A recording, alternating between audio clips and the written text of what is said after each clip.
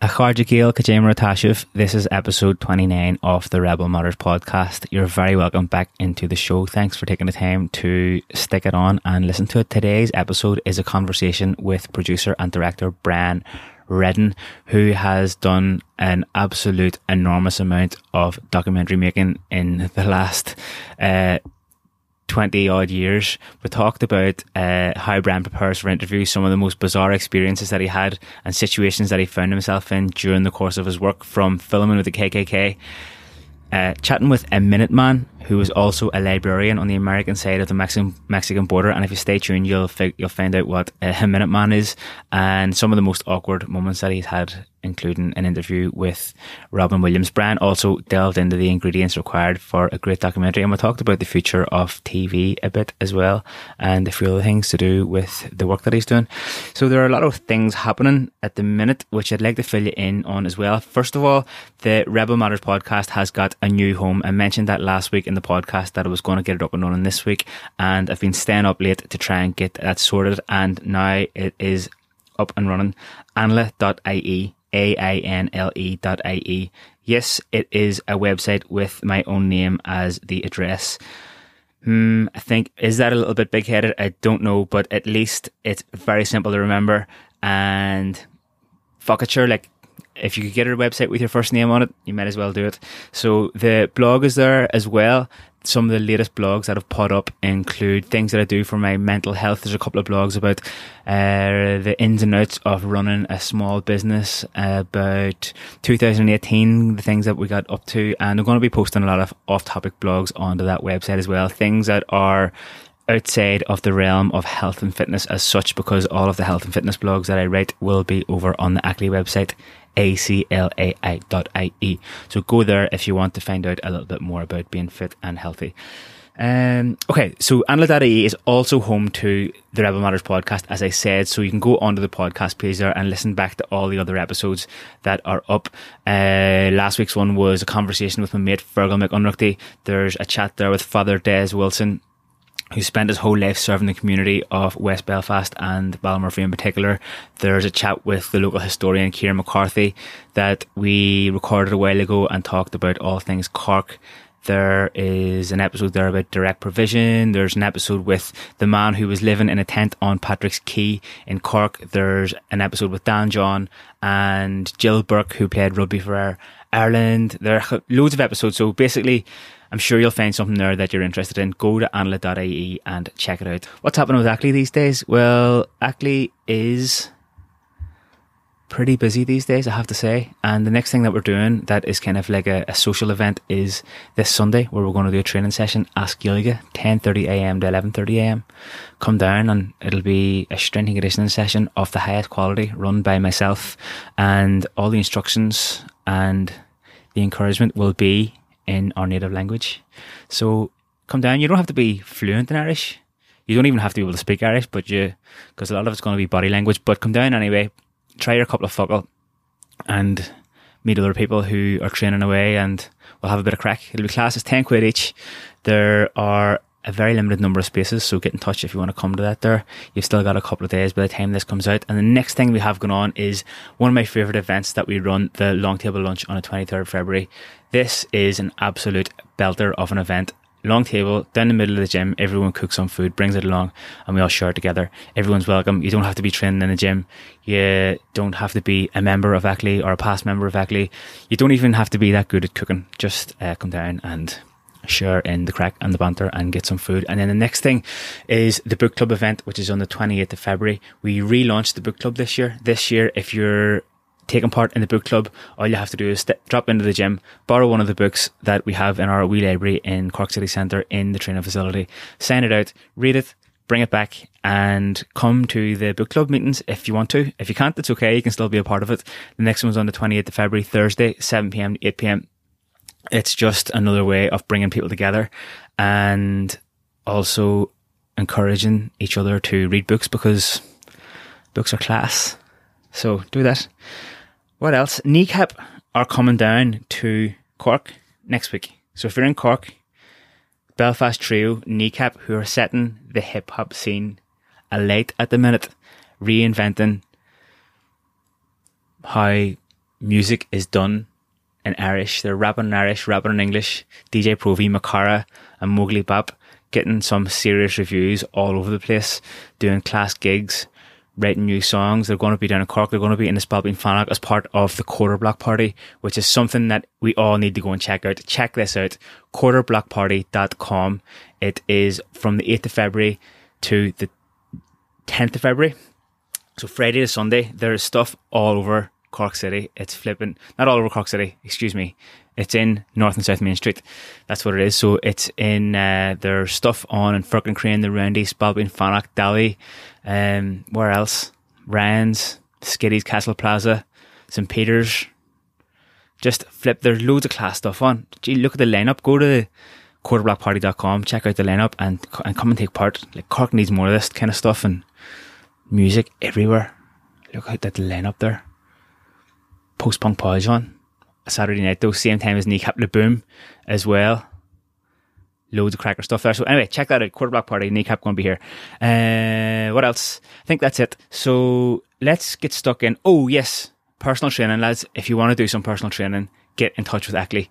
Set up a consultation on the Ackley website. This podcast is sponsored by Ackley in a way, not in the sense that we get any money from Ackley for doing the podcast, but Ackley is the company that I set up 5 years ago, and I suppose that I'm just going to promote it on the podcast. So if you're looking for some personal training, come and do it. We've got 166 odd 5-star Google reviews on Google. So if you want to find out a little bit what people think about us and what people are saying about us when they come and train with us, put Ackley into Google, ACLII.ie, and then you'll see all the reviews. And if you want to get involved, start doing a bit of training, then you can book a free consultation through our website. It's free, completely free. Don't have to sign up to anything after it. Just come down and we'll have a chat about your goals and how we can achieve them and drive on from there. Anyway, that's enough. Let's get stuck into the podcast with Brian Redden. Go and insult us.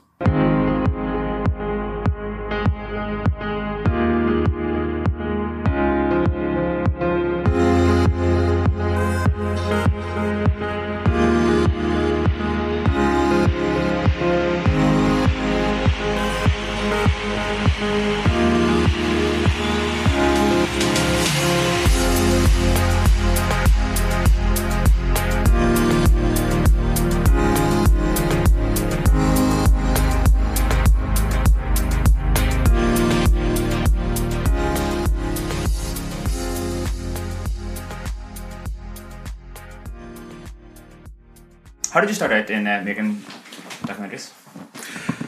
Well, I started on television years ago as a television presenter. So I went to college at DCU, Dublin City University, but at the time it was NIHE, National Institute for Higher Education, right, out in Glasnevin.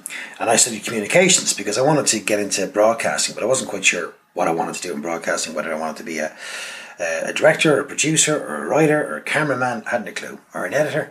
So luckily with that, what they do in that course is they give you one of the few things that's good about that course. It wouldn't be my favourite course, but they give you work experience, right? So I managed to get work experience in RTE, and I ended up working on a kids show in there called Joe Maxey. Don't know if anyone would remember that, but Ray Darcy, Clean Vukala, and a few others were presenters on that. And I ended up working on that, and I ended up writing stuff for that and directing a few sketches, right, for the presenters. And then when I finished college, then they were doing a kids show on RTE called Scratch Saturday. So it was a Saturday morning show to replace a show called Anything Goes, which was a very popular show on RTE. And Scratch Saturday was basically 4 hours live television for kids, cartoons, interviews, bands, celebrities, games, throwing buckets of sludge over people, all that kind of stuff. And so I did that for 4 years. And on the back of that, I started to direct an awful lot. So as well as being a presenter on camera, I started to direct inserts for the show. So you do stuff like, we were trying to do kind of socially aware stuff. So you might do stuff like, which didn't sit at all on a Saturday morning. So on Saturday morning you'd have Batman, and then you'd have the Muppets, and then you'd have someone throwing a bucket of sludge over something, and then a report about condoms and how to put one on. Didn't work. Actually, about condoms? Yes, we would actually do that. On Saturday morning? On Saturday morning, yeah. So at about 11 o'clock on Saturday morning we'd be doing stuff on condoms and AIDS and kids who were gay and all this stuff, because the producer was very progressive and he wanted to try different things.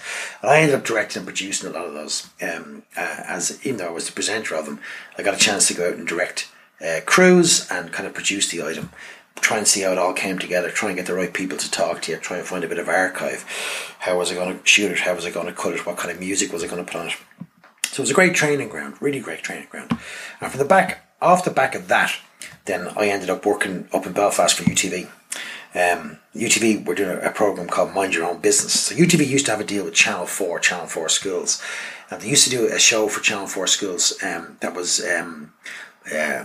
educational. And in this case, it was one called Mind Your Own Business. And it was all about Richard Branson and Richard Branson's empire. And I ended up going up and doing an interview and got the gig producing and directing that. So it was the first big thing I did, was directing a whole series on Richard Branson for UTV. And it was great. It was amazing. I got to spend time with Richard Branson, got to hang out with him and film with him a lot. Got to spend time with the late Anita Roddick, who was the CEO of Body Shop. That was quite revolutionary at the time. The other ones do all the lotions and all that kind of stuff. So we did this 6-part series for UTV, for UTV, but broadcast on Channel 4, called Mind Your Own Business. And then on the back of that, I said, I've got to set up my own company. So I set up a company called Adair Productions, and from there we kept going for over 15 years. I was with Adair Productions, making documentaries for UTV, TG4, RTE, BBC, pretty much anybody. All sorts of programs, travel programs, documentaries, comedy shows, music programs.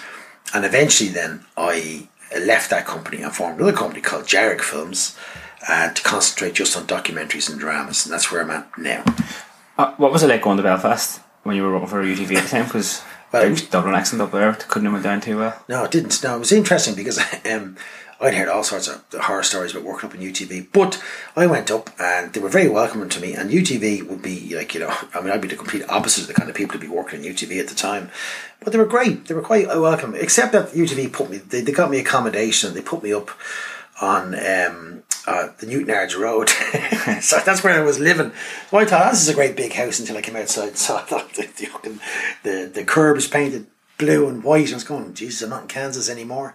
But they were really good. Actually, they were pretty good. They were quite accommodating. Except I'd come from a background of working in RTE and being a presenter and being a bit of a hippie, and everyone up there wore shirts and ties and suits. So I was told you have to wear a shirt and tie and suit. So I went out. I didn't have a tie, so I went out and bought a tie with the Marx Brothers on it, and wore that the first day in. And about 5 people commented on it, saying, "That's you're supposed to wear a proper tie, not a tie with the Marx Brothers on it." So they were quite conservative.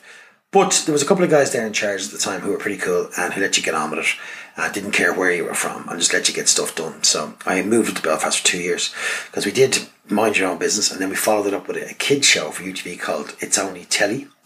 That started off a guy called Peter O'Mara. This is around the time that Paddy Kilty was making a show there called Sus, 1994-95. The show called Sus that Paddy Kilty did, first thing he ever did for television, and we worked on that. And then we followed that up with a show called It's Only Telly, and that was a guy called Peter O'Mara who went on. He was an actor. He was a presenter on it, but he went on to act with in Spielberg's Band of Brothers, and he was in Love Hate recently. He plays a dentist in Love Hate. So we worked with UTV quite a lot, But it was good. It was good. We got into awful trouble because in UTV, It's Only Telly was a live show, right? And you couldn't really control the crowd, and you were broadcast live, and so we used to have a live audience. We'd come in. We had lots of music. We brought over Mark Almond, Alison Moyet, Boney M, who did Belfast. Remember their first song Belfast, utter shite. Spandau Ballet, the Buzzcocks, Stiff Little Fingers, Undertones, all local bands, but also amazing bands all came over. We had great guests. Malcolm McLaren was on the show. Really brilliant guests. But you couldn't control the audience. You had no idea what they were doing because the audience, it was a live show. So if the audience decided they were going to do or shout something, that was it. So in the middle of this UTV show, I remember once we were filming with Mark Almond was singing Tainted Love, and we went up and panned over the audience. There was a fellow in the audience. I thought, he's up to something. And just as the camera panned over him, he whipped up his shirt and his t-shirt he had up the rah, whipped across his chest. And of course, we got a great shot of it, which went out on UTV. There's no way you could stop it, so we got wrapped on the knuckles for that and told we to search everybody on the way in after that to see what they were wearing or see what banners they were holding. But is there a delay between the time you film it and the goes out on TV? Well, there is, yeah, but it's it's kind of a myth. People say there is, oh yeah, it's live. It's not actually live. There's about a 7 to 8 second delay. In that case, there wasn't. So I went there live. Yeah. Remember the guy in the Late Late Show broke into the studio and ran on stage? There isn't really, like, it's gone out live. I mean, there is a slight delay. It's only about 10 seconds in case something mad goes wrong. But you haven't got enough time to react to something like that in 7 or 8 seconds, you know. But it wasn't. UTV weren't going on to the ITV network, so it wasn't so bad because UTV were only broadcasting in Ireland, like, you know, so it wasn't. Now UTV do a lot of programs that tap into the network. So if you're going live into the network, you have to have a slight delay on it because, you know, you have an ITV network, so whoever's, if they're watching that live or throughout the UK, you have to be finished by 7:30 in time for this or whatever, you know. Which is why they used to have. Remember, you used to watch the programs UTV, a little kind of a flashing black and white box would appear in the corner. That was a little dot. It would always appear in the corner of the program. That was a dot to cue the guy in ITV in London that a commercial break was coming up. Only UTV ever had it. But anyway, so we worked up there for a long time. And then on the back of that, I started Dare Productions. The first thing I ever did was a documentary series for UTV, which was brilliant, called Rock in the North, right?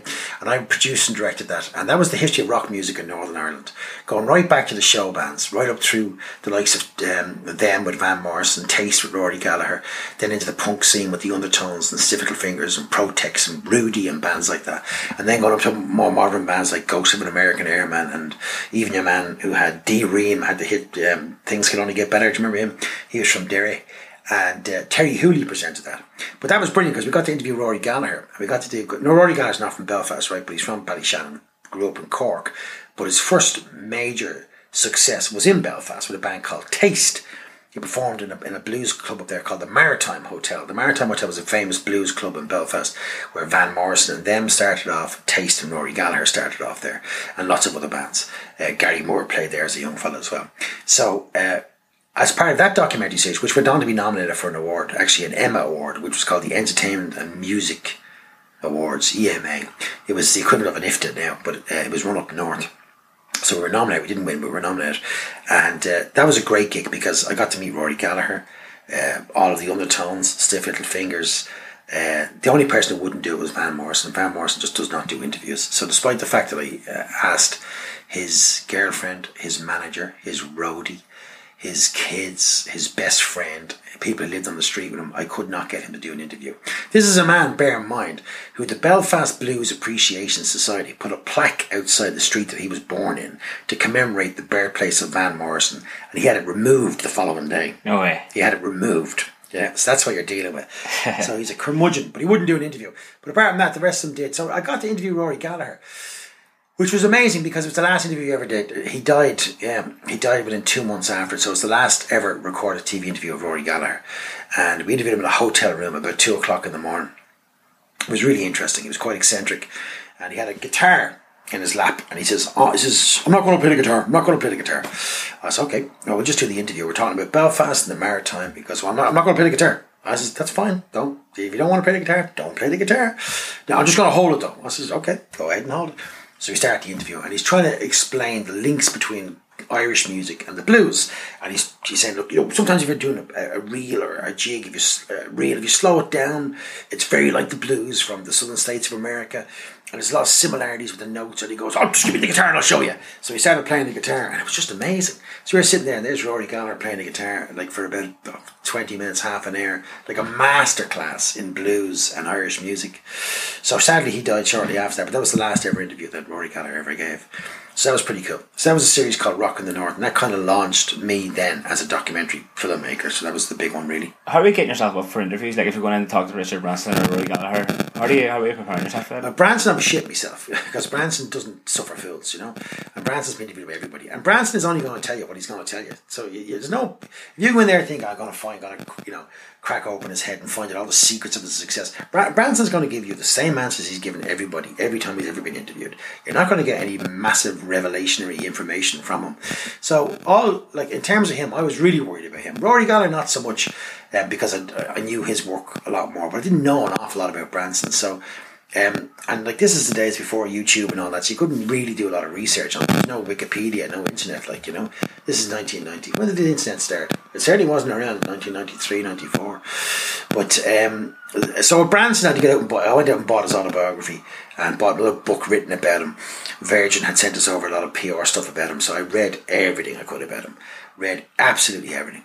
And so I knew him backwards. So I knew I had him for 3 days, and he was going to give us 2 hours every day over the 3 days. And the first day we went in, it was set up to do the interview. No sign of Rory. No sign of Rory. Where's Rory? Not Rory, sorry. Richard. Where's Richard? No sign of Richard. And we waited and we waited and we waited. Another 2 hours were ticking by. He was about an hour late. He came in and he goes, hello guys, yeah, no problem. Yeah, well, what do you need me to do? I said, well, we're going to talk to you for 2 hours. He goes, haven't got 2 hours, got 20 minutes. So ask the questions really quick. So I was like, okay, so we got 20 minutes out of him. But the next day we got a decent interview, and the next day we got a decent. So we had enough to make the series out of it. And he was quite accommodating, quite friendly, and quite nice. But he's a pro. Like he's, he knows what he wants to say. He knows, what answers he's going to give you long before you ask the question. You feel like you get to know him over the course of a couple of days, or is he just like? No, I think you do. If you get a couple of days with him, you don't get to know them if you're just going in doing an interview and heading off, But if you're spending a couple of days, and we did with him, filmed him on his boat. He had a boat he was living on at the time, and his big house in London, and spent some time with his family and with his team. So we kind of, you kind of felt like you got to know him a wee bit, Not really, but I mean, you got to know him better than just walking in and walking out, Yeah. Does the work you do before the interview help you get to know someone a little bit faster and then make things smoother? Definitely. Well, you have to do your homework and you have to be prepared. I mean, obviously, it's just like anything. You can't go in and start interviewing someone and not have a clue what the hell you're going to say to them, or not have a clue what they're going to say. If you're making documentaries and interviewing people for documentaries, is very different to, obviously it's very different to chat shows or to something like this, right? Because you don't have to be clever and witty and funny. It's not a conversation you're having. You need them to give you information to put in your documentary. You need to ask a question and get an answer. You don't want to hear your voice, So it's not a conversation you're having. You don't have to be clever. You don't have to be smart or witty. You just have to get the facts, and you have to get them to tell you those facts in a very coherent way. So quite often, you can't give them questions where you're going to have yes/no answers. Is it true that you said this about that? Yes. That's no good to you. So you constantly have to say to the interviewee, like I find myself saying it all the time, you're not going to hear my voice, so do me a favour and include the question in the answer. So if I say to you, when were you born? Don't say 1968, say I was born in 1968. That's fine if you're a pro, but most people can't remember to do that, So you say, when were you born? And they go, 1968. Say, no, just say I was born in 1968. Oh, sorry, yeah, go on. Ask me again. When were you born? 1968. No, just say I was born in 1968. Were you? No, you. I say, oh my God. So it can be quite difficult because people aren't used to being interviewed, and most people don't want to be interviewed.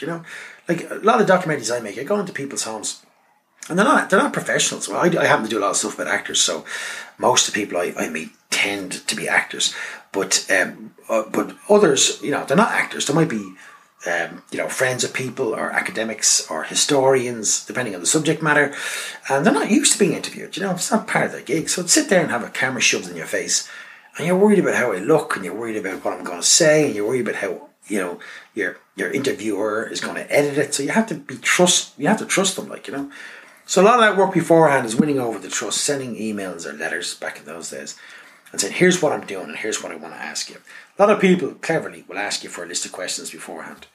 So you send me the questions, and then you stick to those questions. And if you stray from them, they go, no, that wasn't on your list of questions. Some of them will just free flow and just go with whatever you ask.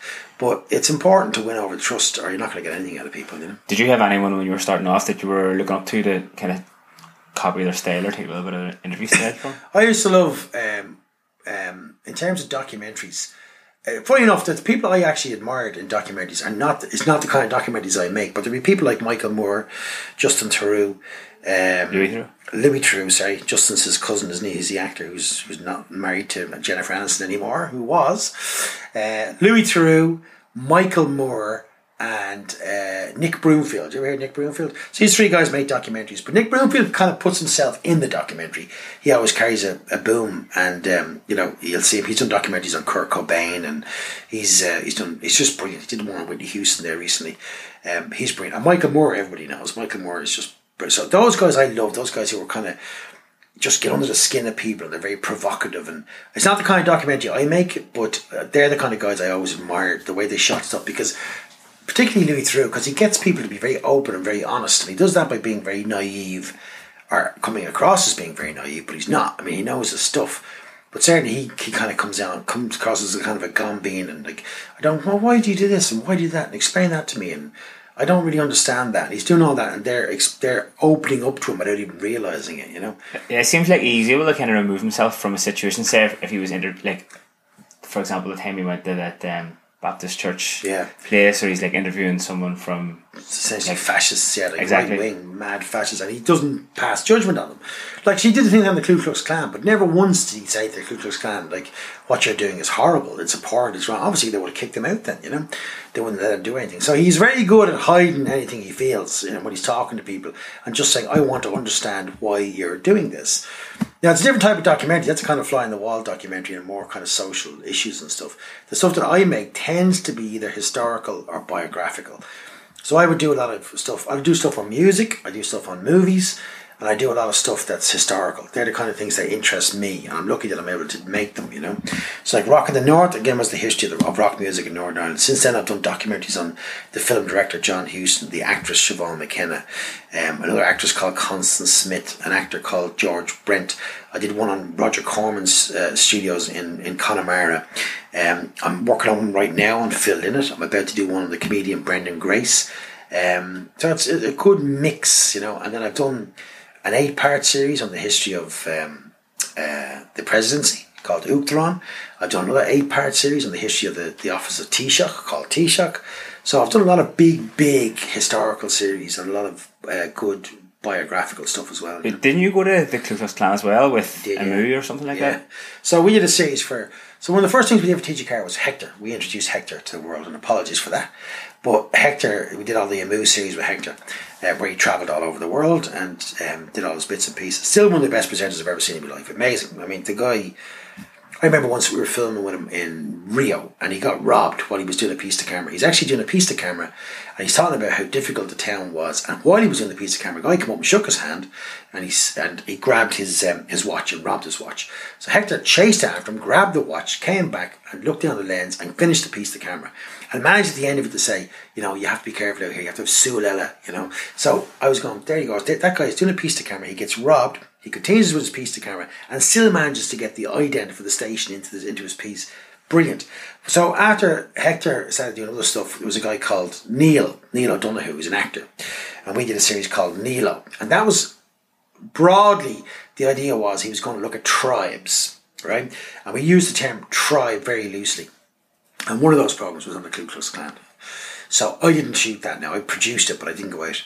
And the lads got permission to go and film a Ku Klux Klan convention and talk to the Grand Master who turned up there, and talk to a lot of the kids that were there, and young people and skinheads and just, you know, white supremacists, and trying to get their point of view. But like that, he went in saying, okay, I want to understand this. You know, I'm not coming in here to condemn you. I want to understand why you feel this way and why you feel, you know, America's gone to the dogs. And so we did that. I went out with TG4. It was Oscar, so I went out with TG4, and it was great. But we actually got emails from the Ku Klux Klan afterwards saying that our members in Ireland, I didn't know they were any, had seen that and weren't happy with our depiction, and basically, watch yourself. Unbelievable.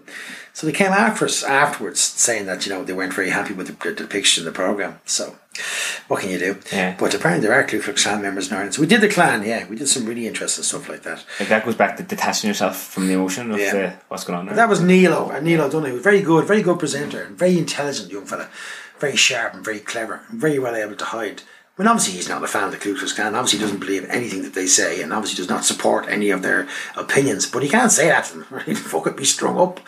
So he had to be, detached, impartial, and at least put across a veneer of trying to understand what they were talking about, which he did. But I mean, if someone's going to rant and rave at you about black guys, about Jews, about Catholics, about how much he hates them, what are you supposed to do? You just nod and say, okay, well, listen, thanks for the interview. But you can't go in and show, say, well, his point of view is very valid. He's a valid point of view, and we have to represent that in such a way. You have to draw the line somewhere, As well as the Ku Klux Klan, which was extreme. We did one on bodybuilders. We did one on Native Americans. Went into a reservation in Wyoming, I think it was. And the really interesting was there's a group called the High Rollers.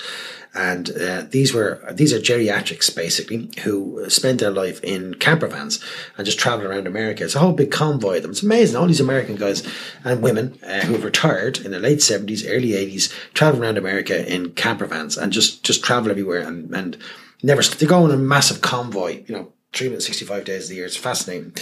So we spent some time with them. So that was an interesting series because that was a kind of a look into very different lives, and very extreme ones like the Klan, So that was a really good one in terms of documentary, What put your interest into doing those things? Like, what was it? Well, I'm fascinated by America, first of all. I'm always fascinated by American culture, and I'm always fascinated by American subcultures, So I think really from watching other people do documentaries like Michael Moore, like Thoreau, you think, God, that's a really fascinating story. I wonder could we get an Irish angle on that? I wonder there's an Irish person involved in that. I wonder, is that relevant to what, to Ireland today? And so it's kind of from that. But it's kind of just being fascinated by America and Americana and those mad subcultures. Like, that series, for example, the Tribes one, I'd say we did 10 episodes. I'd say 9 of them were in the USA because that's where all the mad people are. That's where you're going to get great stories. That's where everyone's going to get involved, And it's brilliant. But I love making stuff in America. So I did a series then after that about cowboys, which was all shot in the United States of America. And I'm fascinated by the Wild West, absolutely just fascinated by it in old Western movies. This series was 7 parts. And the idea is that we were going to look at Irish immigrants who become involved in American cowboy culture, right? So essentially what you were doing was looking for the Irish angle in a lot of outlaws or, big events in American history, either the Civil War or the era of the cowboy. So, for example, we did an episode on Billy the Kid. Billy the Kid's who was born in Lincoln County in Missouri. His mother was Irish. She's from Dublin. Her name was Mary McCarthy. Billy the Kid's real name was William H. McCarthy. So that was his real name. So he was an obvious one. We did one on Butch Cassidy and the Sundance Kid. Butch Cassidy's father had emigrated from Ireland as well. We did one on Jesse James. Jesse James, his family had come from Kerry. The James family came from Kerry. We did one on the Alamo in San Antonio, which was the last stand of the American troops against Santa Anna and the Mexican troops. Of the guys who died in Santa Anna, 16 of them were born in Ireland. We did one on the Battle of Little Bighorn. So Battle of Little Bighorn, a lot of Irish soldiers were in the 7th Cavalry and were massacred by Geronimo alongside George Armstrong Custer. And these are guys who were born in Ireland. One of the most famous, the second in command that day was General Miles Keogh. He was from a place called Leyland Bridge in Carlow. And he died that day standing beside Custer on Little Bighorn. So you were able to find all these Irish angles. That one was particularly interesting. I find that one quite sad because the Irish went over there after the famine, or during the famine, and they ended up joining the American army. And they'd come from a country where they'd been victimised and brutalised by the British and, downtrodden by a different nation. And then they went over there and they joined the American army and did exactly the same thing to the American Indians, So you'd imagine the Irish soldiers would have some empathy with the downtrodden, with the disenfranchised, with the American Indians. But they didn't. They were the fucking worst. The Irish went over there and they were terrible. Like, they were scalping people and killing kids, and it's horrific. So that was a difficult documentary to make because I didn't know any of that. I had an inkling of it, and I met people out there and they were telling the real story, and I was going, Jesus, the Irish are not the good guys here, We're on the wrong side of history here, Certainly when it comes to the treatment of Native Americans in America, the Irish were the worst. They were terrible. So that was really interesting to do something like that, So, yeah, we did a whole series on cowboys, which I thought was fascinating. And then we did a lot of travel stuff. So in terms of documentary, we do a lot of travel documentaries. So I directed the great Daithí O'Shea across Route 66. So how that came about was literally I was watching TV one day, and there was a short piece on a BBC, no, it wasn't BBC, some travel channel, and it was a little short 10-minute piece about Route 66. And I'd always heard of Route 66. I'd always been fascinated by it. And I thought, geez, I'd love to travel Route 66. So I was doing work for TG Carr at the time, got onto TG Carr, pitched them an idea to do a series across America. As it turns out, Daithí O'Shea, who was the weatherman then at the time and hadn't done very much, had also pitched TG Carr an idea where he went across Route 66. So they got the two of us together and said, see if you two can get on and see if you can make something. And we did. We got on famously. And we headed off. And we travelled from Route 66 from Chicago, 2,500 miles across 8 states to California, Santa Monica, and made a series which was one of the most popular things TG Carr has ever done, Daithí on Route 66. And it was just Daithí going to the States, talking about the history of it, staying on Route 66, not going on the highways, and meeting really eccentric and nutty and mad characters and doing really strange and odd things. And the great thing about Route 66 is because it's been bypassed. Route 66 was the main route heading west, from Chicago. So everybody went there during the Dust Bowl era, the Grapes of Wrath, the books of John Steinbeck talk about Route 66. But it was bypassed by a major road. And once it was bypassed by a major road, it started to die, and Route 66 became, a thing of the past. It fell into disrepair, and it just wasn't kept. The upkeep of it just disappeared, and it just kind of died. But since then, in the last 20 years or so, people who live on the road are trying to, revitalise it.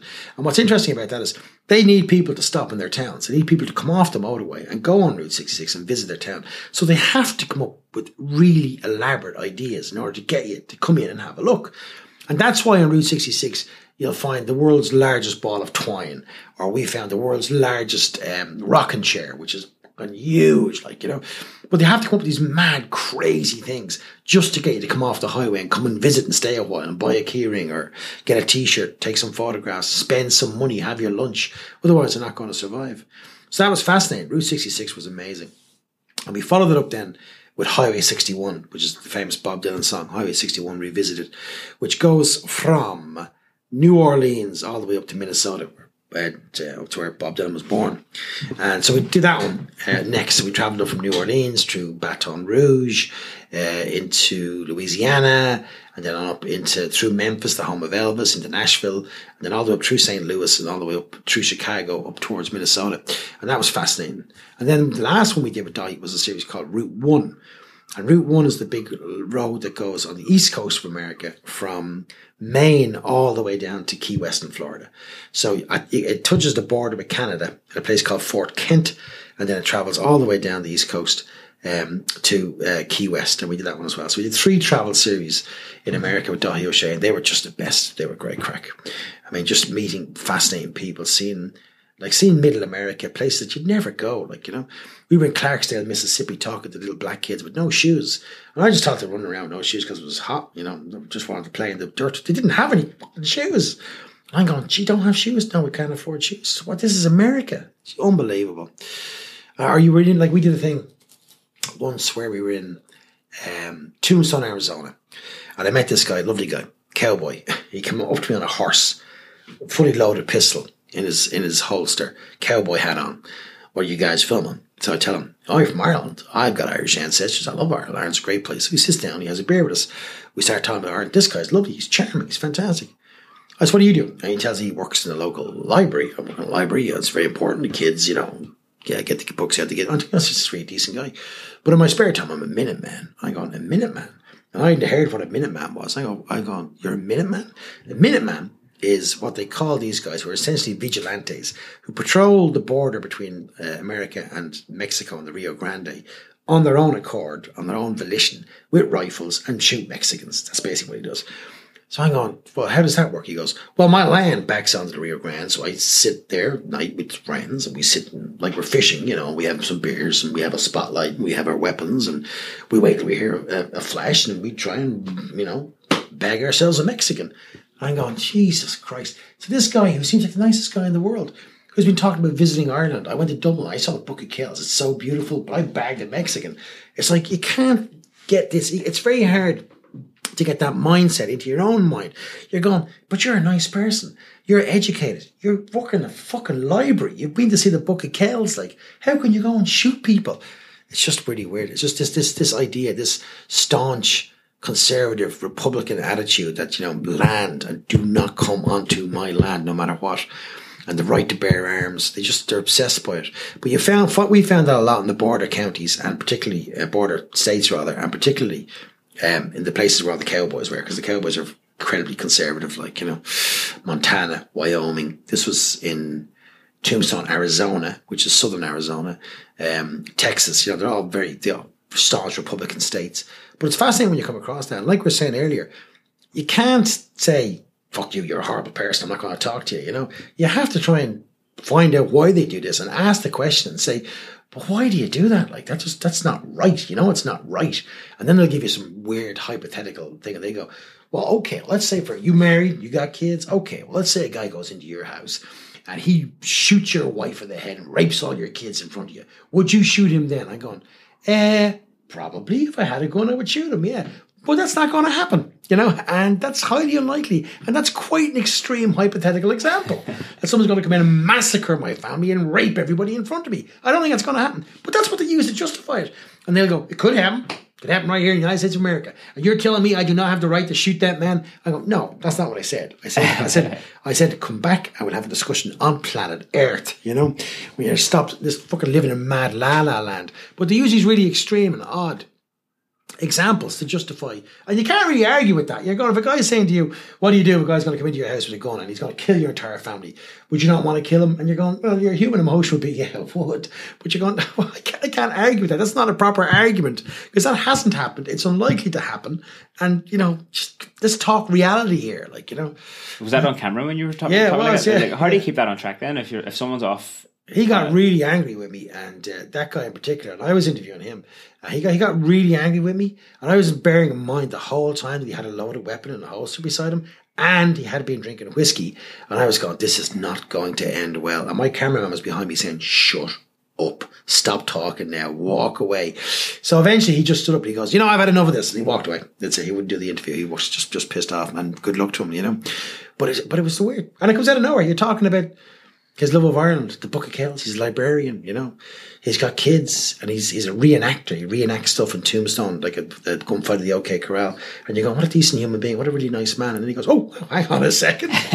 What the hell is this? Yeah. And then they'll tell you, like at the time Obama was president, and we met loads of people say, I said, so how do you feel about Obama as president? They say, well, you know what they don't tell you? Nobody tells you about the white part of Obama. Everyone talks about Obama being a black man, but you know he's got white heritage as well. You're going to claim him now, are you? Like, Jesus Christ. So some extreme people have extreme ideas. But, you know, it's weird because Americans, particularly a lot of stuff we do in America, are very welcoming and charming and decent and hospitable people. By and large, they really are. Like, I always say to people, the difference between filming in America and filming in Ireland is this. If you're filming in America and you're always late when you're filming, always, you're always late. Something always happens. You're never on time. We'd be going somewhere and we have to be there, say, at 2 o'clock. We'd ring them at 2 o'clock and say, I'm really, really sorry, but I'm going to be half an hour late. And the American would go, look, that's no problem. You just make sure you get here safe, get here in time, you know, be safe on the roads. We're waiting for you. Don't you worry. Maybe at 2:30, you'd ring them back and say, we're 10 minutes away. Like we said, we're waiting for you. We can't wait to see you. Be safe on the road. And they'll wait for you and they'll welcome you with open arms and you'll apologize for being late and they won't care. They're just delighted you're there to talk to them. If you're in Ireland and you're filming, you're supposed to be there at 2 o'clock, you ring them and say, listen, I'm going to be a bit late, I'm really sorry. I'll be there at 2:30. All right, Graham, we'll hang on till 2:30. You ring at 2:30 and say, look, I'm going to be 10 minutes late. Fuck you.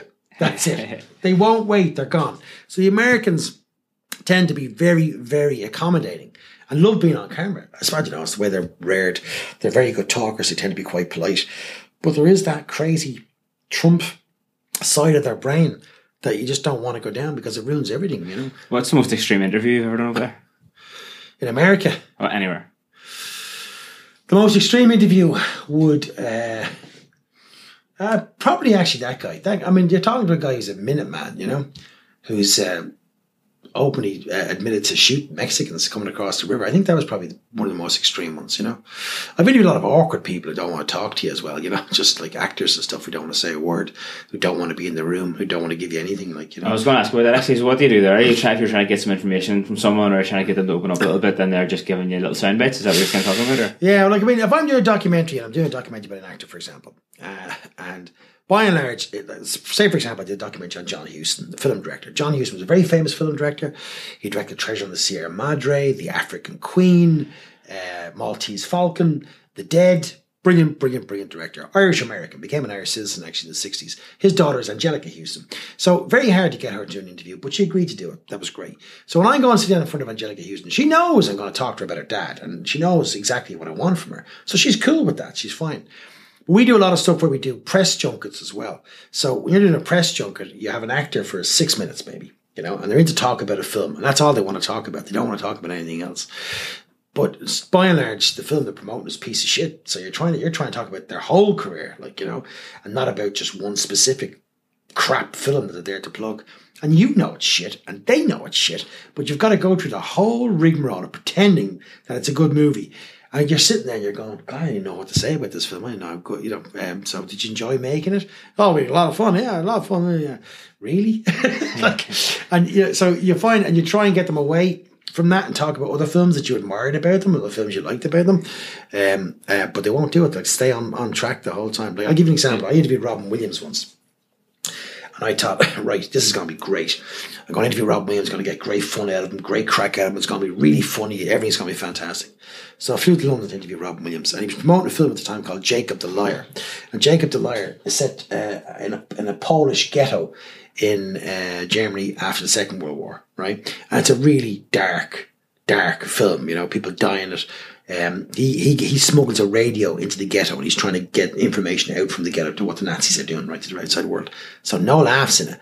So I'm sitting opposite Rob Williams and I'm going, Jesus Christ, the one opportunity to get to meet one of my comedy heroes, and we're talking about a World War II ghetto movie, So there was no laughs to be had. So I'm sitting there going, so what attracted you to the film? And his wife had produced it, so I thought I might get a bit of crack out of him working with his wife. So I said to him, so did you work? Your wife was a producer of the film. Was that difficult working with your wife? Trying to feed him something to get some gags out of him, and he starts going on, no, she's a great producer and she's very dedicated to her job and blah, blah, blah, blah. And there was no zaniness coming out of him at all. And then he was living in a war zone, the character he played was in a ghetto, and they're all supposed to be starving, and he was quite big at the time. So I thought I might get a bit of crack out of that. So I said, you didn't go full De Niro and method on it and starve yourself for the part. He goes, what do you mean? I go, oh shit, this is dumb. He goes, what are you saying, I'm fat? I said, no, I'm not saying that. I'm just saying, I've seen pictures of people in those ghettos and they didn't look as healthy as you did. And he goes, I'm an actor playing a role. I said, don't do that. I'm whole method thing. And I was like, oh fuck. Now I pissed off Robin Williams, And it did not go well. So sometimes you're in situations like that where that's my fault. I'm trying to get him to be funny and humorous because everyone wants Robin Williams to be funny. But he's there to talk about a specific film, a dramatic role, and he's not in the mood to be bloody funny, So I kind of left there thinking, God, I messed that up big time, And he's in there thinking, he's a dick. That didn't go well. So you get that a lot. But when you're doing a documentary which is specifically about a person, and you're talking to actors who knew that person, or for example, I'm doing one on Phil Lynott now. And I've just back from Newton Arts where I was interviewing Eric Bell. Eric Bell was the guy who founded Thin Lizzy. He's a brilliant guitar player. He's in Them. He's 72 years of age. He played whiskey. He's a guy who wrote Whiskey in the Jar. A fantastic musician, amazing guy. Sat down with him to talk about Thin Lizzy and Phil Lynott. 2.5 hours later, he stopped talking. 72 years of age. 2.5 hour interview. Just all the detail and the information. And this is a guy who just really loves that period of his life and is very keen to talk about it. And just the detail was just unbelievable. It was just amazing listening to him. I could have listened to him all night, Do you ever get anyone getting very emotional during an interview? Well, in that same documentary, we interviewed Bruce Shields. And Bruce Shields, people will know, is a singer-songwriter from Dublin. He was in a band in 1967 called Skid Row. That was the very first band, the second band actually, that Phil Lynott was in. And they were very friendly. They were very close. Bruce Shields ended up actually firing him from the band because he was too good. But he taught him how to play the bass and said, look, we don't want you in Skid Row anymore, but I'll teach you to play the bass and you'll be in a band soon enough. And he was in Thin Lizzy 6 weeks later and went on to Global Domination. So I'm interviewing Bruce about him, and Bruce starts reminiscing about his death. Phil Lynott died at 36 years of age in 1986. He's very young. And one of the last songs he recorded was a poem that Bruce Shields had given him in 1968. And he'd forgotten about it. So after Phil died, he'd heard this song. So I said, what was the poem? So he started to recite the poem to me. And that was it. He just got halfway through it and the floodgates opened. He was just an emotional wreck, And when you're making a documentary, at that point you're going, this is great. Someone's crying on camera. But there is a point where you go, this is now awkward, So you have to be very careful. And afterwards I said to him, are you okay with me using that? He says, no, it's real. That's how I feel about it. And if he says, use it, don't use it, I don't care, So it's important, I think. Other people would zoom in and get straight in the face and the tears and say, oh, we'll milk the shit out of this. But I always feel like saying, is it okay with you if I use that? Because it is a great moment. It shows how close you were to the guy. It shows how emotional you are.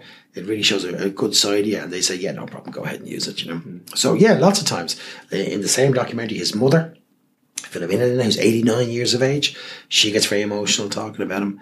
She cries as well. And she tells us the story how she goes to his grave every day, to visit his grave every day, and kicks the headstone and says, fuck you for breaking my heart, you know. And it's a really emotional moment, you know. So yeah, lots of times people break down and cry. Yeah, loads of times. Like I interviewed Angelica Houston about her dad, John Houston. She burst into tears as well. Yeah. And it's always a little bit awkward, you know, because you're there going, Jesus, should I really be filming this? But, you know, it's part of life, you know. And people want to get emotional about some of the shows. It shows that they're, you know, completely invested in that person. And it's good for the documentary as well, you know. What makes a good documentary? I don't care how a documentary is shot. I don't care how it's edited. I don't care what archive is in it or what stills are in it. And most people do. It's the story. Is this an interesting story? It doesn't matter how you shoot it. If you shoot it on an iPhone, so what? Too many people try too many gimmicks in documentaries. And I don't. Mine would be quite traditional. I saw a documentary recently where they've fucking got 3 cameras on a guy, right? They're talking to him. There's one camera's on the left, one on the right, one straight on. They're all on tracks. One's going this way, one's going that way. We're cutting this. That. Why? You're doing that you're trying to reinvent the wheel. You're trying to do something different just for the hell of it. What is he saying? You know, that's what's important. What makes a good documentary is a good, solid story with a beginning, a middle, and an end. Not necessarily in that order, but as long as you have a decent story that's going to engage people. And usually you have to, the only way you're going to make a good documentary is that you are passionate about it. So all the docs that I do, I've never made a documentary that I wouldn't watch. I've never made a documentary on a subject that I'm not interested in. I'm lucky that I can come up with an idea and say, I'd like to know more about that. And I assume other people will, and I get to make them. So it's just simple. It's down to a really good, solid story. It's not down to how it looks or how it's cut. Well, obviously you have to put it all together properly, but too many people, you know, resort to gimmicks. And I'm sick of gimmicks. I haven't seen a documentary in the last 4 years that hasn't got a fucking drone in it. Everywhere you look at them, drone shots. We have to introduce a town. Let's get a drone shot of it. Jesus. Or let's do a time lapse of this. And we're going to do really extreme close-ups on this guy. And we're going to shoot it in 3 or 4 cameras. Or we're going to light up against just a black background or a white background. You don't need any of that, you know. What is he saying? Is what he's saying interesting? And what's most important is that you go into it with an open mind. Because if you have an idea about what, I'm telling the story of Phil Lynott. So I kind of know his life because I've read a lot of books about him now, and I'm a fan of Thin Lizzy. I'm a fan of Phil Lynott, so I know what I want to say. But you got to be prepared to be surprised, you know. So I know going in, well, I'm going to interview this guy, but he's probably going to say this, and this. But you got to be prepared for him not to say it and say, well, actually, no, you're wrong because this is how it was. And go, oh, geez, I didn't realize that. And your documentary goes in a whole different way. So you got to be able to, you know, roll with the punches if someone throws you something different, you know. And that's important too. But at the same time, you have to have a plan. Like when I go into documentary, I know what I needed to say. I don't go in blind going, like, I've no idea how this is going to start or end. I know exactly how it's going to start.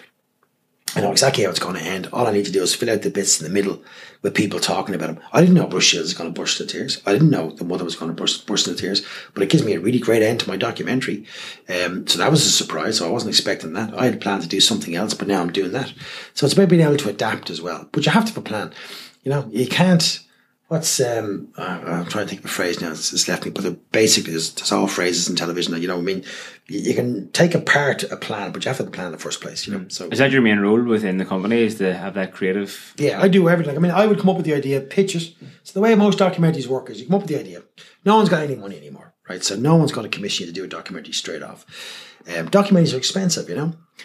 Generally speaking, in television, everything costs about €1,000 a minute, right? So if you're doing a 60-minute documentary, it's anything from 60 grand to 100 grand, right? So they're there, you know, a half hour, 30 grand to 40 grand. It's generally, you know, a little bit more expensive, but that's a rough guide. And in order to get that money from people, you know, they want to make sure that, you know, they want to make sure that people are going to watch the documentary because obviously they're making the money back in advertising. So what I'll do is I'll come up with the idea and then I'll say, who would be best to pitch this to? Is this a TG Carr idea? Can I get Gail Gores to be in this? Is this an RT idea? Is this a TV3 idea? Decide who I'm going to pitch it to and then write it up and pitch it. And the way you pitch it is everybody has pitching sessions and commissioning rounds. It's all done online now. So you write it up and you put it online and it goes into a system and they consider it and sometimes they get back to you very quickly and say no. Sometimes they get back to you very quickly and they say, look, we're interested in this, but most of the time they don't get back to you at all. It's just sitting there for years. I had an idea recently in some commissioning system online and I looked at it the other day and it said still under consideration. It was broadcast 2 years ago, so a lot of people don't update their stuff, but You put it in, and if they're interested, they come down, they talk to you, they say, right, well, we can't afford to do this on our own. Do you have any other money? So there's lots of places you can get money from. One is the Broadcasting Authority of Ireland, the BAI. Another one is the scheme up north, which is the Northern Irish scheme, ILBF, Irish Language Broadcasting Fund. There's the Irish Film Board. There's Section 4A1. There's lots of other places you can go and get money. And it's long and it's tedious and it takes forever for people to come up back to you with decisions. But it's the only way you're going to get stuff made these days. Nobody has got a big pot of money to give you 100 grand or 200 grand to go and make a program anymore. Everybody has got to be, there's got to be about 6 different bosses now who are all going to chip in, which can make it difficult because then you got to answer to about 6 different people. So you do an edit and not everybody likes it, But that's the way of the world. And that's the way it works now, But I've been lucky. I get a lot of stuff out of the Broadcasting Authority of Ireland. The one I'm doing at the moment is a straight commission from RTE for filling it. The one I did last about an actress called Constance Smith from Limerick, which is going to open the Limerick Film Festival in October, was TG4 and the BAI. So, different sources of funding, different people give you money to make things. How much of the success of a documentary is down to the extent that it invokes like a human emotion from the viewers? Emotional. All of it, 100% of it. People don't engage with it, instantly on an emotional level. They're not going to watch it. And that's why you have to pack the first part of your documentary with your good stuff, You need to grab people by the balls. People's attention span is very, very short. So, most documentaries will do it anyway. In the first 2 or 3 minutes, you got to tell your whole story. And you got to put in your best stuff and really grab people. They go, geez, I didn't know that. And then they'll stick with you. And you got to get a really emotional bit going into your commercial break. So, they're going to come back after the commercial break, You got to leave them with a cliffhanger there. So it's all really just tricks you learn to do. But people have to engage at an emotional level. But then there's that. But also people have to know it's on. So that's one thing that we're not very good at in this country is promoting our documentaries, once you've done it, you've delivered it, there's only so much you can do as a producer. You can go on Twitter and Facebook and, you can try and do interviews for radio stations or newspapers, but the station's got to get behind you. For a documentary, it's different. If you're doing a big series like Dancing with the Stars, you'll put posters on buses and, bus shelters. You'll have ads running on the radio and TV, but they won't do that for a documentary, So it's very hard to let people know it's on. Mm. And if you have a one-off documentary, which is a lot of the stuff I do, it's a one-off, one-air documentary. You've only got one shot to make an impact. That's it. Now, it has some life on a player, so they can watch on a player and they might get a repeat. But, you've only got one shot at that audience that night. So you've got to get out there and be on every radio station you can be, kind of get as many newspaper interviews and just try and tweet the hell out of it and just, get it on Facebook and whatever you can. For Jarek Films then, is that you all the time? Is that just you then? I am shit at it. So I'm on Twitter, that's it. I don't even do Facebook or any of that. So, but I'm good at getting out there and whoring myself to radio stations and the newspapers. So, for example, the Constance Smith documentary I just did in TG4, which did very good audience-wise. I was on the Dave Fanning show talking about it. I was on Arena, the art show with Sean Rocks and RT1 talking about it. I was on with Matt Cooper talking about it. I did an interview in the Evening Herald. I did a piece in the Daily Mail. I did a piece in the Sun, a piece in the Mirror. So I got out there and did as much as I possibly could. But at the end of the day, you need to get the station behind you. The station to promo the shit out of it. It's all about getting promos on air because the people who watch telly, it's a simple adage. The people who watch telly are the people who watch telly. If you're watching TG4, for example, you're not going to get anybody else to watch TG4. Like TG4's audience are the people who watch TG4, and you have to. If you're going to watch a documentary on there, it's because you've seen a promo for it while you're watching another program on TG4. It's not that you're opening the newspaper and going, "Oh, that's on TG4 tomorrow night. Must watch that." Nobody does that. But same with RT, you got to see it on the channel. You have to see it on the channel. Channels have to promote their own stuff. And some of them are very good at it, some of them aren't. But they have to get the promos out there and plug the hell out of it and get stuff on the radio. Bombard people with stuff. I'm lucky right now. I'm doing one on Phil in it. That's easy. People love Phil in it. People want to know about Phil in it, and they want to see what way the story's going to unfold. I've got some great, home movie footage that's never been seen, photographs that have never been seen, interviews with people who've never talked about him before. So that's an easy sell. A lot of Lizzie fans out there, a lot of Phil Lynott fans out there. But you're doing something like for TG4 for an actress called Constance Smith, who was an unknown actress who left Limerick in the 1950s and went to Hollywood. made a few movies out there, and then spiraled out of control with drink and drugs and suicide attempts. And she got involved with this documentary filmmaker, and she stabbed him, and she went to prison. She had 3 years in prison. She came out.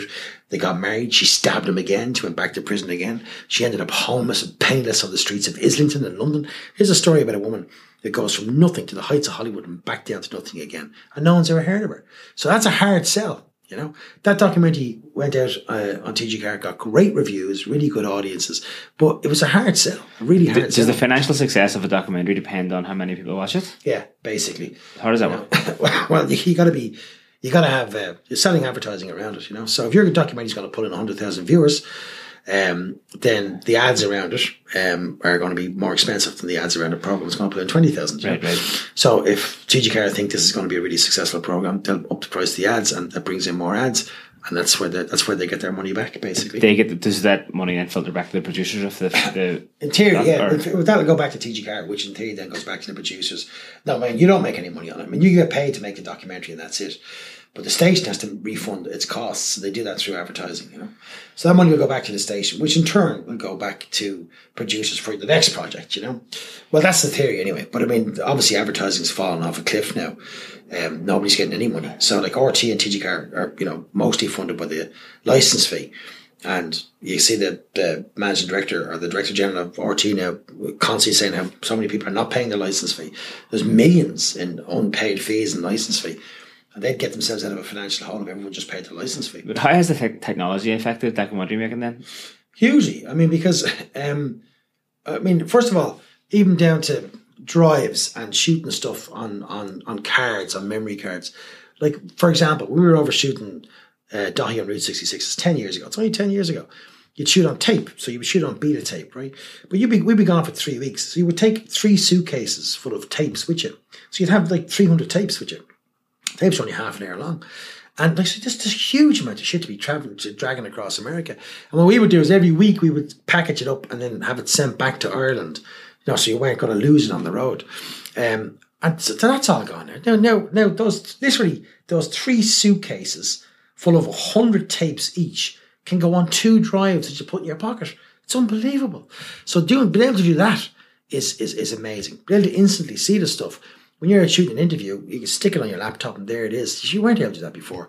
That is brilliant. Cameras have gotten smaller. They've gotten, you know, they're easier to maneuver and manipulate. You need less light with them. You know, these HD cameras, like you're going out with the old cameras, you'd have to have like, you know, backlight, key light, you know, 4 or 5 lights, huge big setup. You can walk into a room now and put a camera on someone, a HD camera. You don't need light. If there's light coming through a window, available light looks amazing. You're not going to, you can't get better than natural light. You're always trying to replicate that with your studio lights. But now those cameras can pick that up. So you can travel very, very light, you know. You can travel very light. And it's getting more and more into being one-man shows. Like, you know, in the past, you'd go out as a producer director and you'd have a PA, production assistant, cameraman, sound man, and maybe a researcher. Now, quite often, it's just the director who's also the producer and the cameraman who's also the sound man. That's it, you know.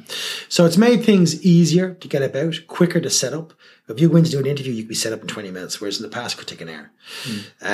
But the storage and the instant access to the footage and the backup of the footage is just amazing. That's the biggest difference. How has the internet affected the future of television? It's killed it, basically. I mean, the internet, there was only a report out yesterday talking about Irish kids. And for the first time ever, the report, it's just in the papers yesterday, Irish kids spend more time watching YouTube than they do television, right? And we all knew that anyway, but they spend more time watching YouTube and even more time watching Netflix than they do television. They're not watching TV anymore. The youth are gone. They're not watching TV. They just don't watch it. They're watching Netflix. They're watching YouTube. People are watching, like, these YouTubers who are just telling them how to do hair bands or whatever the hell it is, you know, and they're just glued to it.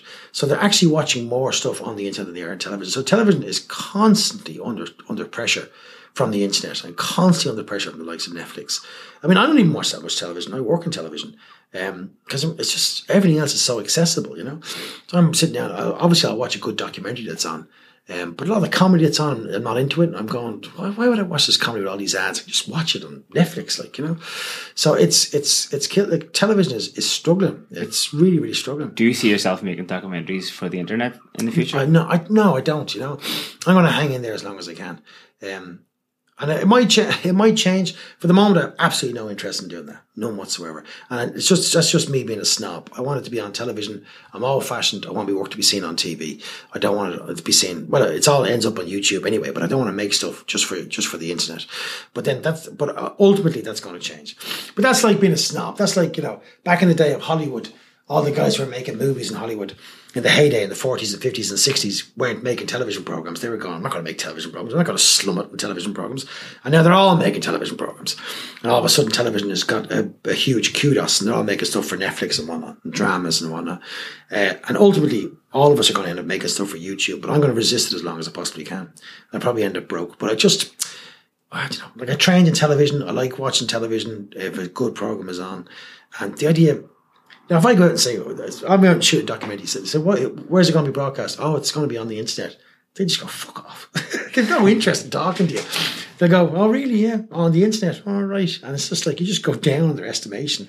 They want to hear it's on RTE. They want to hear it's on TG4. They want to hear it's on TV3. They know when it's on. They know it's going to be in the paper. And people still have that, I think, certainly for documentaries, they still have that. Getting on the TV is obviously still more exclusive than the massive information that's on our... It is, yeah, definitely, yeah.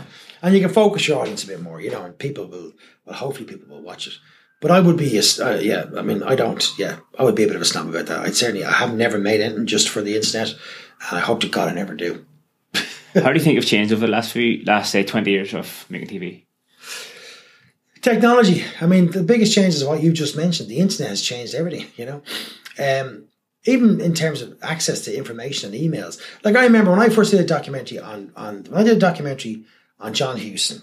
That was in 1996, right? There's no internet. There was no nothing. And I got to find his daughter, Angelica Hewson. So how the hell do I find his daughter? How the hell do I know where she is? So I had no way to get in touch with her. So what I did was I went into the American Embassy. And I went to the American Embassy. I said, do you have a list of agents in America? Of theatrical agents or Hollywood or actors agents? They said, yeah, we do. I said, would you have any idea who Angelica Hewson's agent will be? They said, yeah, it's this. So I managed to find out. Get a fax number. People remember what faxes are. Send them a fax. And you got to wait then until 3 or 4 weeks later you get a fax back saying, right, you might be interested, call this number. And eventually you get a phone number where you can ring them and try and get them to do it.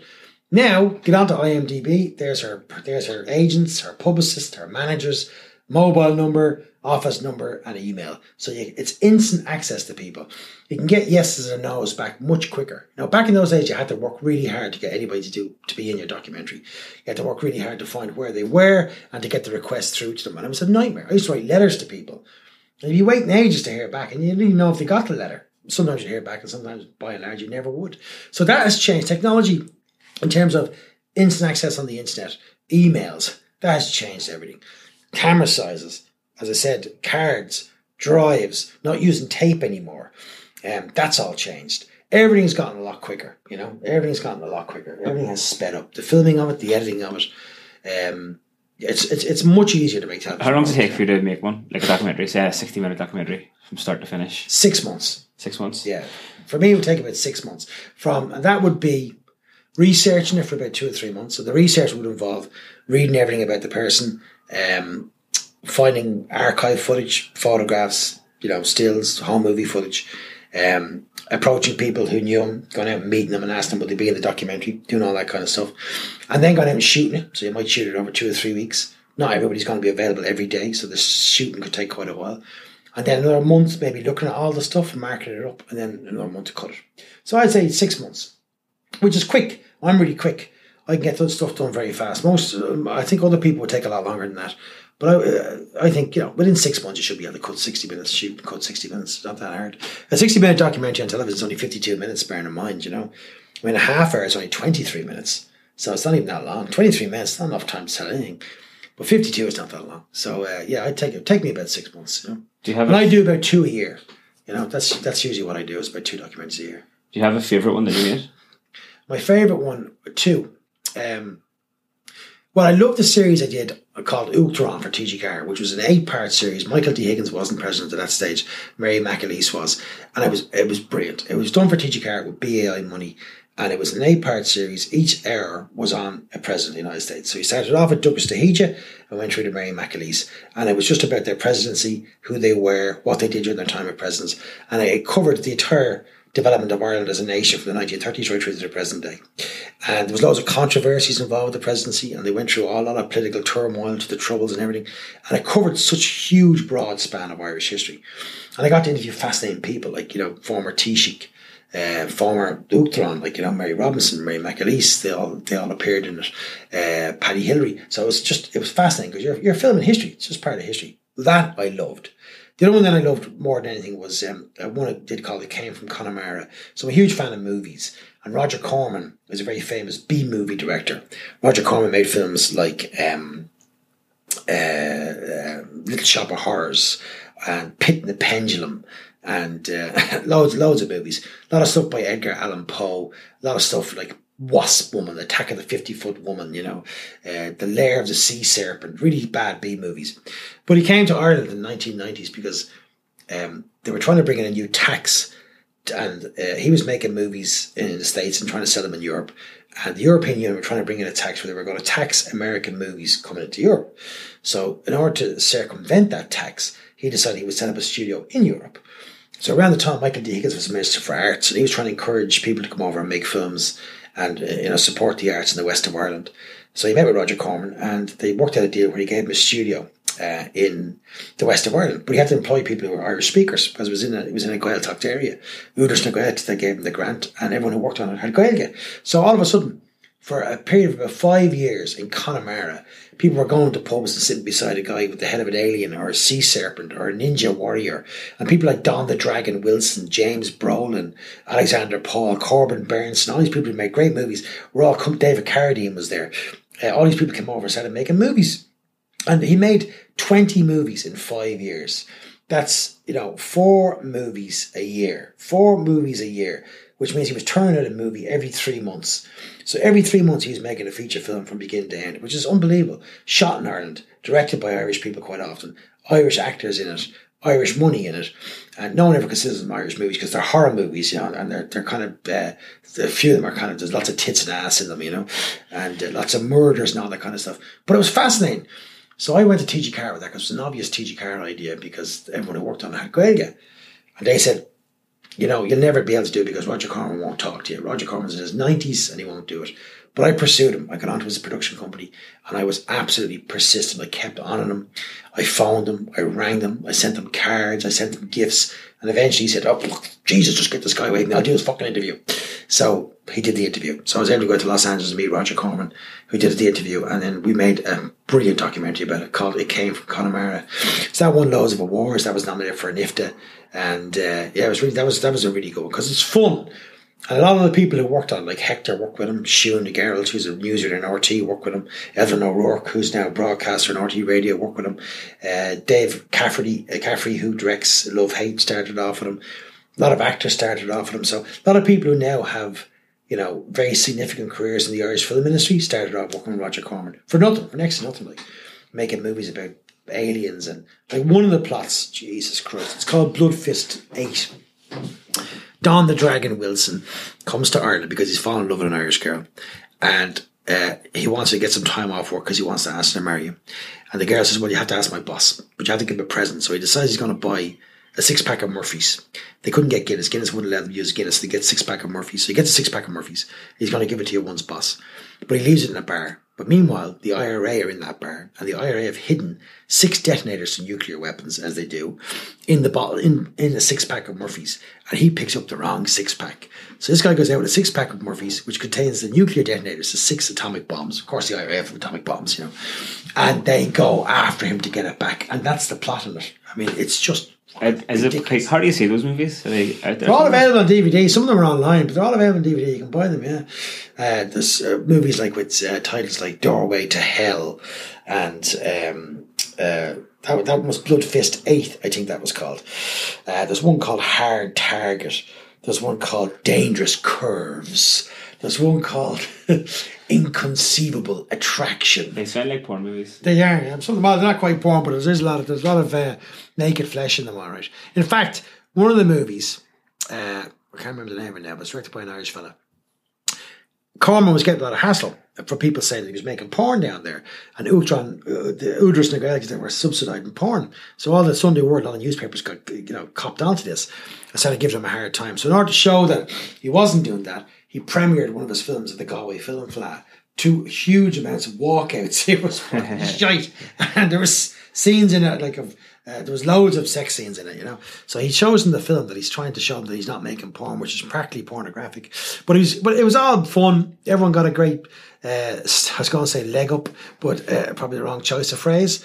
Everybody got a great start down there. And it was a great documentary. It was great to have him in it. And I got to meet James Brolin, who would be a hero of mine. He was in Capricorn 1, a great movie. He was in Amityville Horror.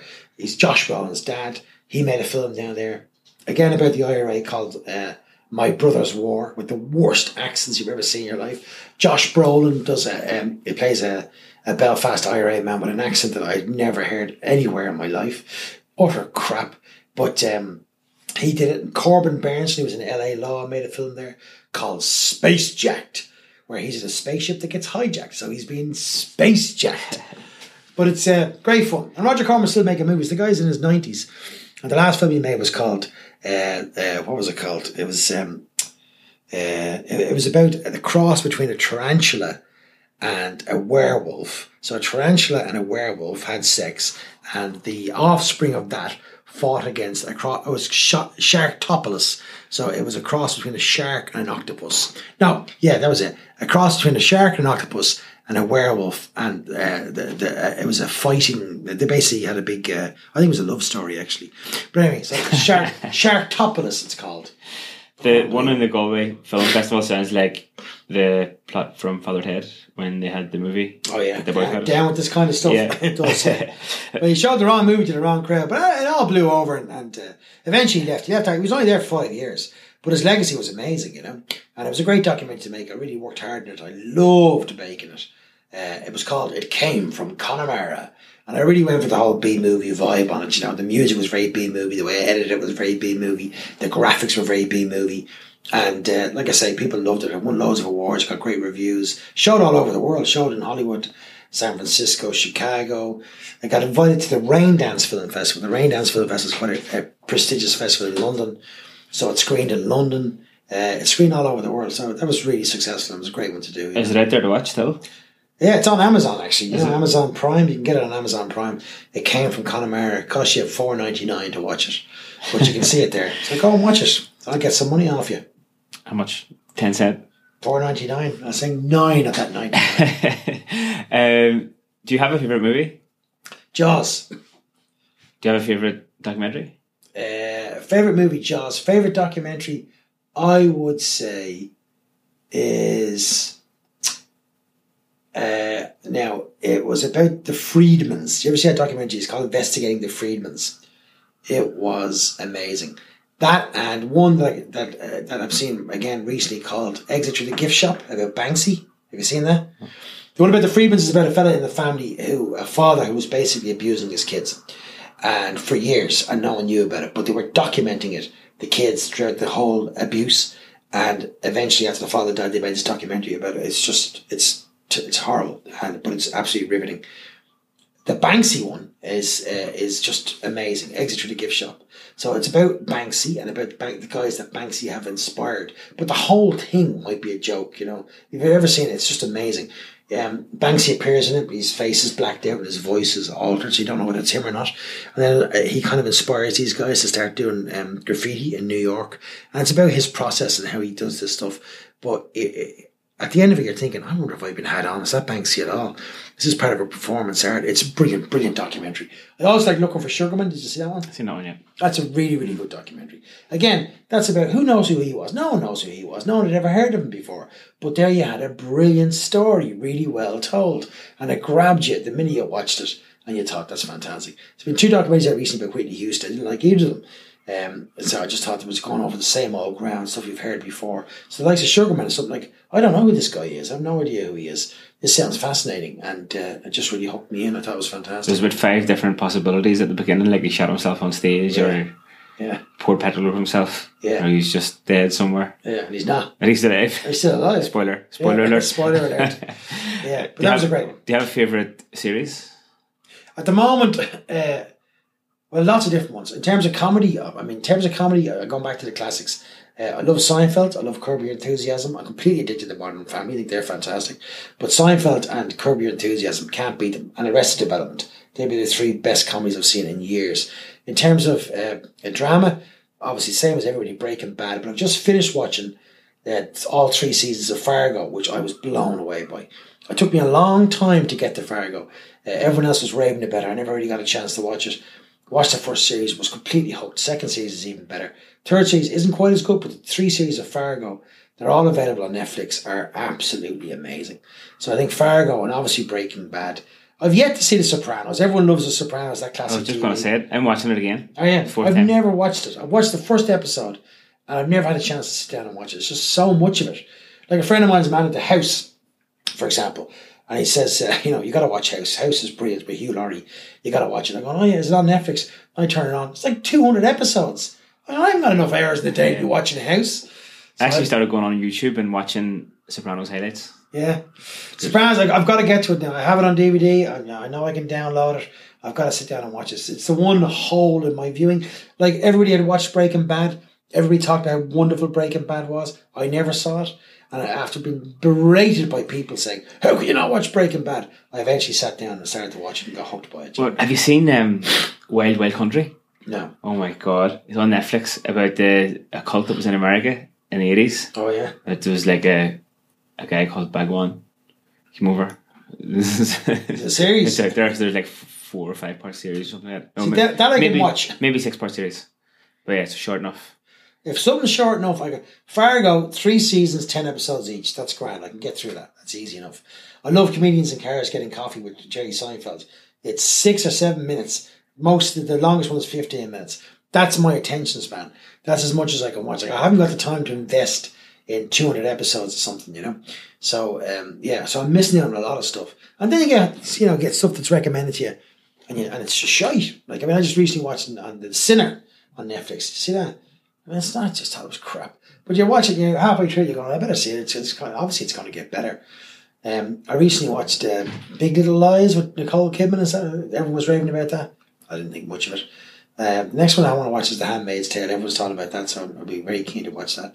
But I've just literally finished watching all 3 seasons of Fargo, and that'll be one of my favourites, one of my current favourites. When's the Thin Lizzy documentary coming out? It'll be on in the autumn in RT, so it'll be part It'll be part of their autumn launch, so that means it'll be on in September probably. So it'll be on RT1 in September. It's called Filling Old Town. Class. Yeah. Thanks for doing the podcast. Yeah, you're very welcome. Sinead Cardigill, episode 29 of the Rebel Matters podcast is in the bag. Got a mille maigat to Brian for taking the time to meet me. We actually recorded that podcast up in the editing suites in Dublin when he was working on that Phil Lynott documentary, which is already out by this stage. By the time you're hearing this, I think it came out in September, so you can probably go and look that up online and try and find it somewhere. If you're enjoying the podcast, leave us a 5-star rating and review on iTunes or wherever else you listen to your podcasts. You can just leave a review everywhere. Leave all the reviews. Share the podcast with your friends. Go back, listen to the other episodes. Go to anla.ie, which is the new home for the Rebel Matters podcast. See the blogs out of there. See the other episodes out of there. There's a contact page. You can get in touch with me. If you fill that in, I'll get a wee email saying you're after wanting to contact me, and I'll write back to you. Easy as that. Let me know what you think of the podcast, what you think of the website. Let me know who you want to hear in the podcast, or if you have any thoughts about episodes that have gone by. And I think that's it. So get out there and enjoy yourself. Be nice to each other, because just all good stuff. Come back next week. Share the Rebel Matters podcast with your mates. And Sinead, slán go fóill, lads. Chuck a yarla.